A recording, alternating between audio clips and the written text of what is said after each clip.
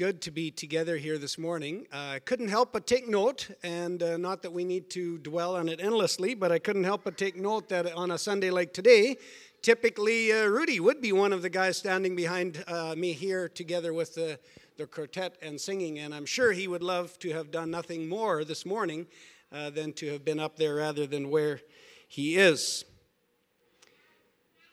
With some of the challenges that Pearl and I have gone through over time, trying to figure out how to do life with some challenging family situations, we have on a few occasions gone to see a counselor to try and sort out how to approach some of that stuff. And there have been some very helpful things that counselors have said along the way, some little nuggets that we have picked up on and that we have come back to time and time again. One of which goes something like this: control only that which is yours to control. Maybe right off the cuff, that doesn't do very much for you, but as you think about it and as you remind yourself of that over and over when you are in difficult circumstances and when you wonder how you should approach certain situations and certain relationships and things, I have been amazed how often this little reminder, question, Pearl and I have thrown that at each other many, many different times, not in a mean way, but as we're discussing or thinking or contemplating and wondering and grappling and struggling, we'll ask each other this question: okay, so what is really ours to control here? And what is not ours to control? Many times the asking of that question has really kind of helped us to sort things out. And I've actually come to believe that it's actually a pretty key kind of a life principle, learning to try and understand what is yours to control and what is not yours to control. Much frustration and stress in life comes from trying to control things that are actually not yours to control. Keep that in the back of your minds. We'll come back to that. Some of you have taken note already of the fact that we have spent several Sunday mornings this summer speaking about or kind of pulling apart and looking at the truths in some of the very short little books of the New Testament. Jesse did a good job of exploring 3 of those one-chapter books during the month of July, and then last Sunday I jumped into this book of Jude, and I began this little journey through the book of Jude. Thank you so much. Many of you have affirmed me very much for some of the things that I said last week. It was a very, very unique week, actually, preparation-wise. I've told some of you this already last week, where on Wednesday, when typically Jesse and Mike and I get together for a little bit of debrief and a little bit of prayer time, I told Jesse and Mike that I'm giving up on the book of Jude. I'm not going there. I can't find anything. It's not coming to me, and so I'm going somewhere else. And then we talked a little more, and we talked about a few other things, and then we prayed together, and then I went to my office, and I read through the book of Jude 2 more times. It's just a 1-page book, and so that's not very extreme, reading through it 2 times. And all of a sudden, boom, it was there, and it just came up off the pages, and it was, and so the message happened that we had last week, and now, of course, this week we want to finish the little book of Jude. I want to talk a little bit more about the last several verses in this little 1-chapter book. We took note last Sunday that as Jude begins to write, his intention is to kind of write a book that is going to be a nice, or a letter. It's called a letter. Back in his day, he was writing a letter. So he's going to write a letter that was going to be kind of a nice, inspirational, pick-me-up kind of a letter. He was going to write a letter that was going to talk about the joy of and the freedom and the peace of having your sins forgiven and being in a relationship with Jesus and all of that. It was going to be very nice and very uplifting, kind of just encouragement and the joy of salvation. And then as he begins to write, he suddenly feels God really, really pulling him in another direction, and we began to look at what that direction was, and it was a challenge. Jude felt compelled to write a strong challenge to the people that he was writing this letter, and I used the words over and over last week. The challenge from Jude was to contend for the faith. And I used that phrase over and over, and some of you were tired of it by the end of the message, I'm sure. I hope, though, that it has helped to bring that up in your minds over and over during the course of the week. And I hope that there have been some questions floating around in your minds. What does it mean for me in my world, in my situation where God has put me? What does it mean to contend for the faith? What is some of the opposition that is out there for me that I need to contend for the faith against? And I hope that some of that, at least, there have been some light bulbs that have been switched on for you as you've been contemplating and thinking about that. Those of you that weren't here, I want to encourage you to go to our website and listen to the podcast. It was not uploaded last week because our techies were both up at camp last week, the ones Jesse and Mike, and so early this week that message is going to be uploaded, the Contend for Your Faith one from last week, and also the one that we preach here this morning. They should be up there early in the week. So today we want to pick up from verse 20 in this little book of Jude, and we want to look at the first or the last few verses, and then also very briefly touch on the first two verses that we skipped over last week because they tie together pretty good. So the book of Jude, starting with verse 20, let me just finish reading that, and then we're going to make some observations. But you, dear friends, that word "but" is kind of an indication that he's changing directions. He's given this strong challenge to contend for the faith. And then now he uses the word "but," which is kind of a transitionary word. So he's moving from this strong challenge, contend for the faith. He's changing directions a little bit, and he wants to remind us of another aspect or another perspective. And so he says, "But you, dear friends, build yourselves up in your most holy faith and pray in the Holy Spirit. Keep yourselves in God's love as you wait for the mercy of our Lord Jesus Christ to bring you to eternal life. Be merciful to those who doubt. Snatch others from the fire and save them. To others show mercy mixed with fear, hating even the clothing stained by corrupt flesh." And then this little ending part that I've read sometimes as we close our services here. "To him who is able to keep you from falling and to present you before his glorious presence without fault and with great joy, to the only God, our Savior, be glory, majesty, power, and authority through Jesus Christ our Lord, before all ages, now and forevermore. Amen." There's a bunch of really, really good stuff in there, some of which we don't totally understand, some of which we do. By the way, I have come to a point where I worry a lot less about the stuff in the Bible that I don't understand. I read somebody who said, and encouraged or challenged, and said this: "Don't worry so much about that which you don't understand as about the stuff that you do understand. Concern yourself with being obedient to that which you do understand, and you will already find yourself fully occupied." I think there's quite a bit of truth in that. And so, for me, where I come from, I don't spend as much time as I used to contemplating, grappling with, struggling with the stuff that I don't understand. I still do, but not as much. So there's some stuff there that we don't fully understand, and I admit that. The thing that I want to, or what I want to highlight for us this morning is when I read this little section, I see or I pull out, for me, it came off the page, there were kind of three kind of main activities. We're going to call them activities, to actions today in this little section that I want to highlight for us.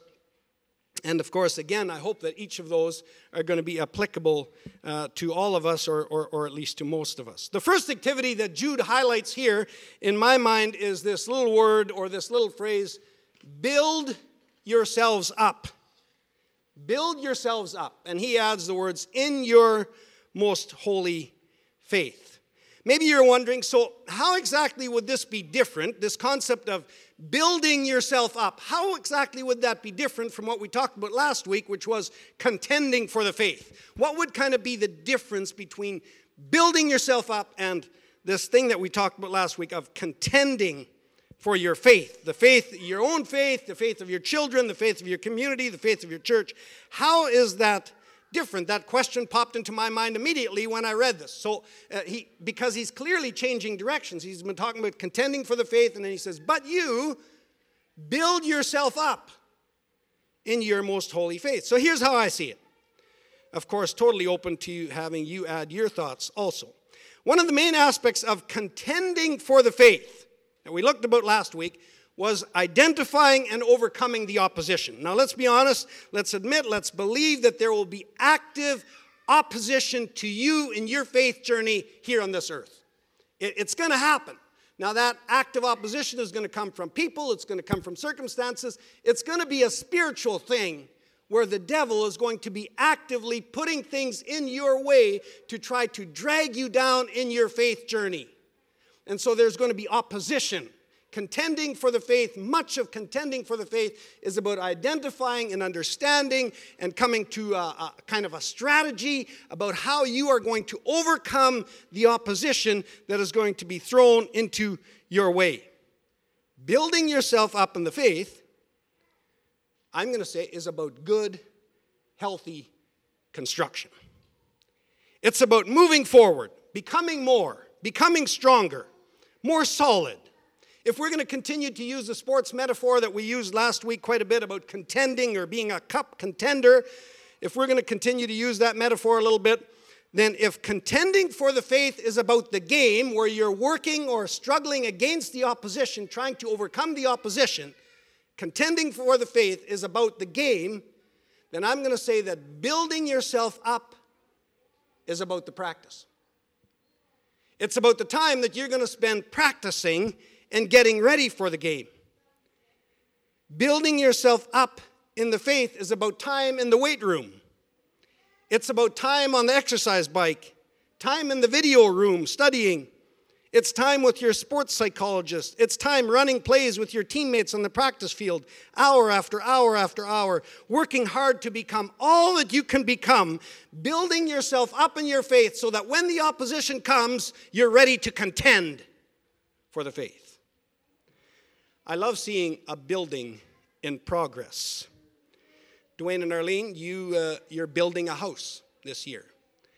Building a house can sometimes be stressful.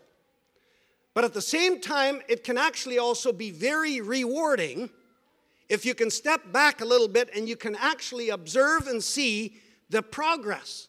We started with a hole in the ground. There was nothing.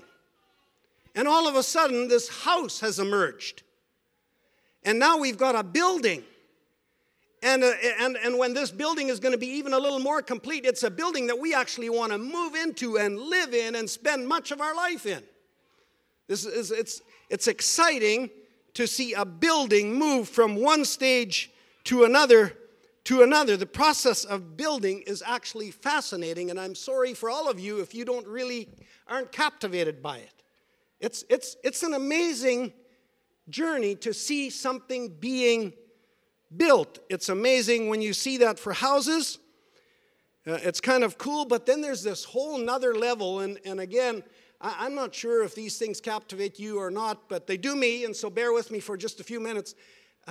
When these huge structures are built, and I look at them and I'm just amazed, overwhelmed, stunned. A couple of years ago, our MDS trip from Rosenort, the team that we went to Washington State to do some work on rebuilding after wildfires, and about an hour before our destination, we stopped at the Grand Coulee hydroelectric dam, the picture that you see up on the screen right now. The magnitude of a structure like that, now you can see, if you look kind of in the bottom, in the middle, you can see a couple of vehicles parked down there, and they're just tiny little specks, and then you see the magnitude of this dam, over 300 feet high, and concrete, and over 1 kilometer long, and it's just a concrete wall, and I think about this, and it just amazes me how something like that could be built. And then to think of the fact that actually construction on this dam began in 1933.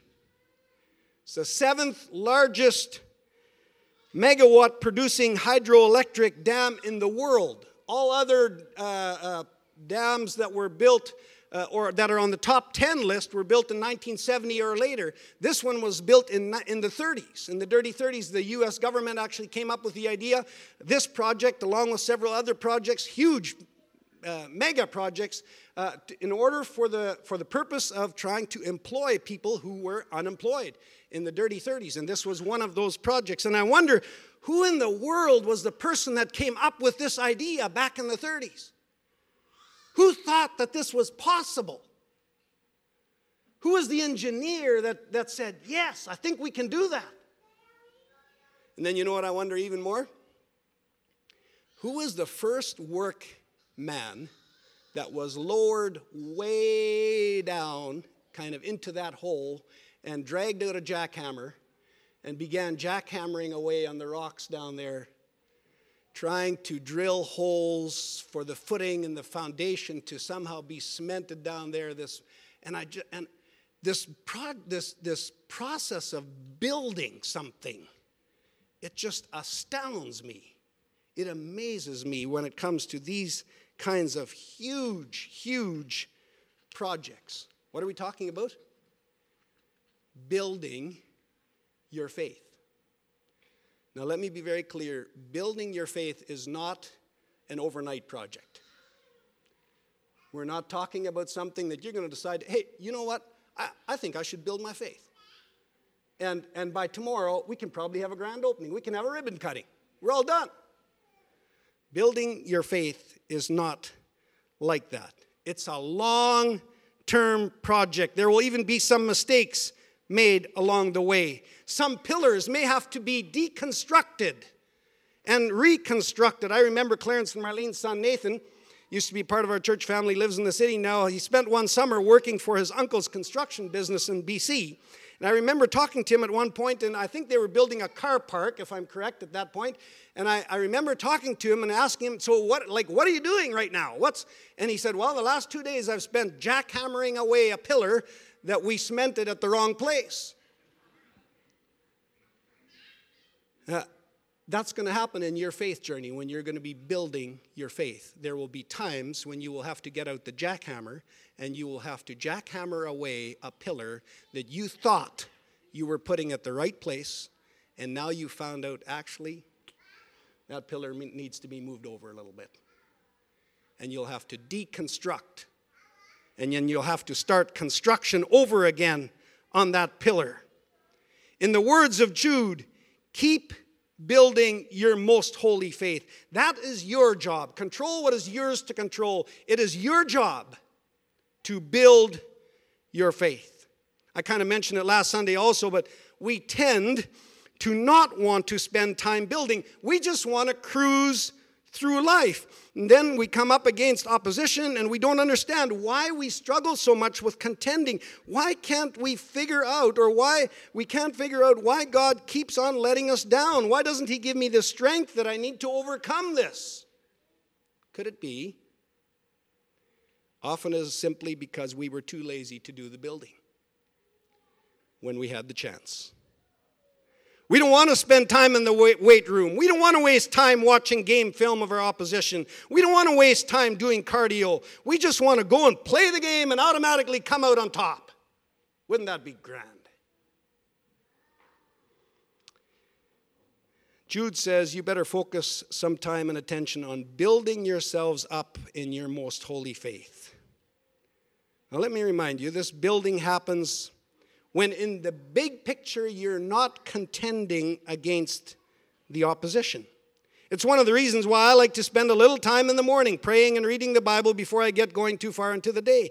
I need to build myself up if I'm going to be able to contend for the faith.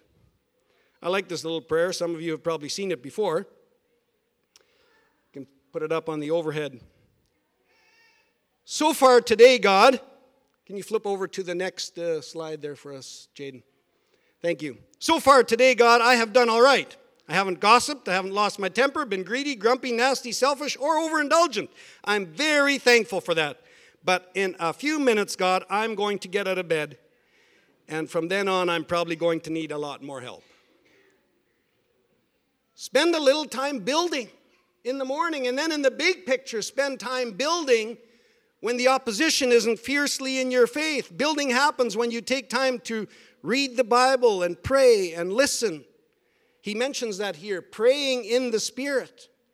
It happens when you're listening to podcasts as you drive, or when you go to YWAM, or you go to Bible school. It happens when you come to church and Sunday school. It happens when you push yourself to teach Sunday school. It happens in small groups. It happens when you read and when you listen. It happens when you fellowship with others who are part of the family of God and the body of Christ. It happens in many different ways. Build yourself up so that you can face the opposition in the real world, so that you can contend for your faith. We need to keep moving here. The second activity that he talks about is keep yourselves in God's love. It's another one of your jobs, something that you're supposed to do, something that's yours to control.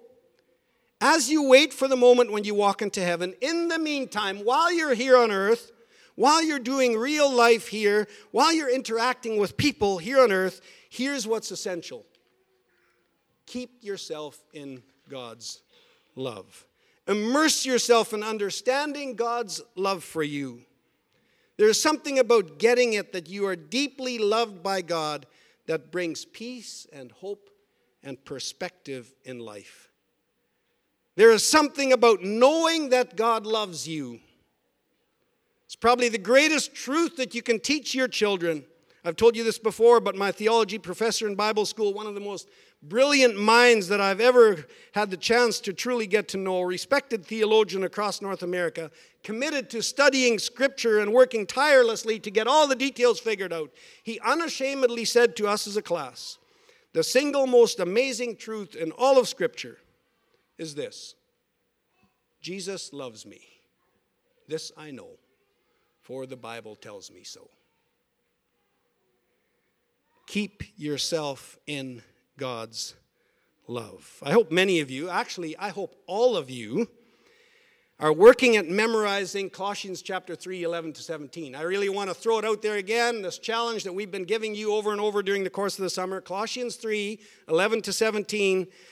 In the middle there it says, therefore, as God's chosen people, holy and dearly loved. From there we can move on.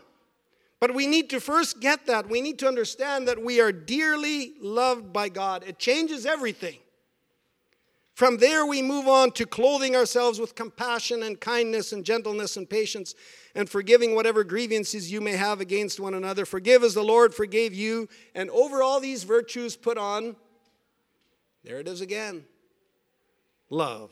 We need to be dressed in God's love. As you think about connecting with people, those who doubt, he mentions those here. I kind of like it that he gives us a couple of different categories of people that we're going to be connecting with while we're moving about here on earth. Have mercy on those who doubt. I like that. Almost all of us have at one point or another been there. Maybe some of you are there right now, and I don't for a minute throw stones, because I understand and I hear you, and many times I wonder the same questions that you're wondering. Merciful to those who doubt. I like that. And then he goes on and he categorizes or kind of gives us a few other groups of people. Those who are sinning intentionally, those who are turning their backs on God. Be careful always as you interact with these people, be careful to keep yourself in God's love. It's essential in order for you to approach others with a correct perspective. Your job is build yourself up in the faith and keep yourself in God's love. And then there's a third activity. But this one is God's responsibility. And you might be saying, well then, if it's God's responsibility, then why do we need to be reminded of it? Well, he has just finished throwing out a pretty serious challenge. Actually, several pretty serious challenges. Contending for the faith, building yourself up, keep yourself in God's love. These are your responsibility. These are yours to control. And so we have a tendency to keep on going and saying, well then, I'll take care of all of it. And that's where he stops and he says, no, stop. This next one is God's responsibility. This is not yours to control. Remember, God will keep you and God will present you. You see it here in these last two verses. To him who is able to keep you from falling and to present you. You also see it in the first two verses, back right at the beginning of the chapter, or right at the beginning of the book. To those who have been called, who are loved by God the Father and kept by Jesus Christ, mercy, peace, and love be yours in abundance. God does the keeping. You work hard to build yourself up. You continuously remind yourself of the truth of God's love. You immerse yourself in God's love over and over and over. You contend for the faith. But God keeps you from falling. And God does the presenting. And you go, well, really? I mean, shouldn't I be able to do something also? Shouldn't I convince God that I am presentable? Shouldn't I be responsible to keep myself from falling? Isn't it up to me? Let me do it so that I'm sure it's covered. I visited with someone a while ago, not from our church family. This person was feeling really down. She had lost her husband a few months earlier. And although she walked with God all of her life, she now felt like she was floundering. And she said, I'm not walking with God the way I should. I'm struggling in my faith. I'm hurting. I don't want to be questioning God the way I am. And I asked her, do you believe in the grace of God? Well, and she said, yes, of course. I said, then do you also believe that even now the grace of God has got you covered? Well, what do you mean? Well, I'm just saying that I believe it is exactly at times when we can't hang on ourselves that God is hanging on to us. I'm not talking about eternal security. That's another one that I don't know exactly what I believe in. But I believe that the grace of God is hanging on to me when I am not sure that I am hanging on very well to him. And that's what I believe these verses are saying. It's God's job to keep hanging on when we're not sure that we're doing a very good job of hanging on to him. I like the second half of this activity here also. God's activity, not ours. It says, Jesus will also present you to the Father. We were at Folklorama this last week, one evening. Great time. We went to the Argentina Pavilion. Any others here at Folklorama this last week? Oh, I feel cultured. Had a good time. Very good time. One of the things that happened over and over, so each pavilion has a host, and this host comes out on stage from time to time. Not even necessarily always comes out on stage, but they over and over, this host says, and I present to you, and then they mention the next performer or the next act that's going to happen. But it's always somebody else that does the presenting. And you've been to concerts and you've been to different events, and you know you've heard this also. Ladies and gentlemen, we present to you, and then somebody makes the presentation. They present someone. There's something about having someone else present you. I'm not sure if you've thought of this before, but that's actually the terminology that's being used here. Jesus is going to be the one. He's going to keep you from falling, and he's going to be the one to present you. Can you see it? Jesus steps forward and he says to God the Father, I present to you Barb Brandt, another lowly sinner. She didn't do a lot for you, but I think maybe you can let her slip in by the skin of her teeth. No. What does it say here? Read it. Maybe I should say, believe it. Jesus will do the presenting, and he will present you, get this people, he will present you before his glorious presence. That's enough to make anyone run in shame and try and hide. But no, Jesus will present you before this amazing, almighty God. Now get this. Without fault and with great joy. This is a presentation that will be celebrated. Jesus will present you. Here is, and there will be applause, and there will be great joy, and there will be celebration, because you will be presented as someone that is without fault. This is scripture. Believe it. This is truth. Jesus will do the presenting. You don't have to do the presenting yourself. In fact, Probably wouldn't have a whole lot of meaning if you did. Let Jesus do what's his job. Control what's yours to control and let somebody else control what's theirs to control. Jesus will do the presenting, and he's going to present you before his glorious presence, his Father's glorious presence, without fault and with great joy. That's what it says. Believe it. Before the one who is, who was, who is, and forever will be, the one who has all dominion and power and authority. This is Jesus' job. He will present you without fault and with great joy. So, time's up. You contend for the faith. We talked about that last week. You build yourself up in your faith. You keep yourself in his amazing love. And then let Jesus keep you from falling and let him do the presenting. That's his job. Amen.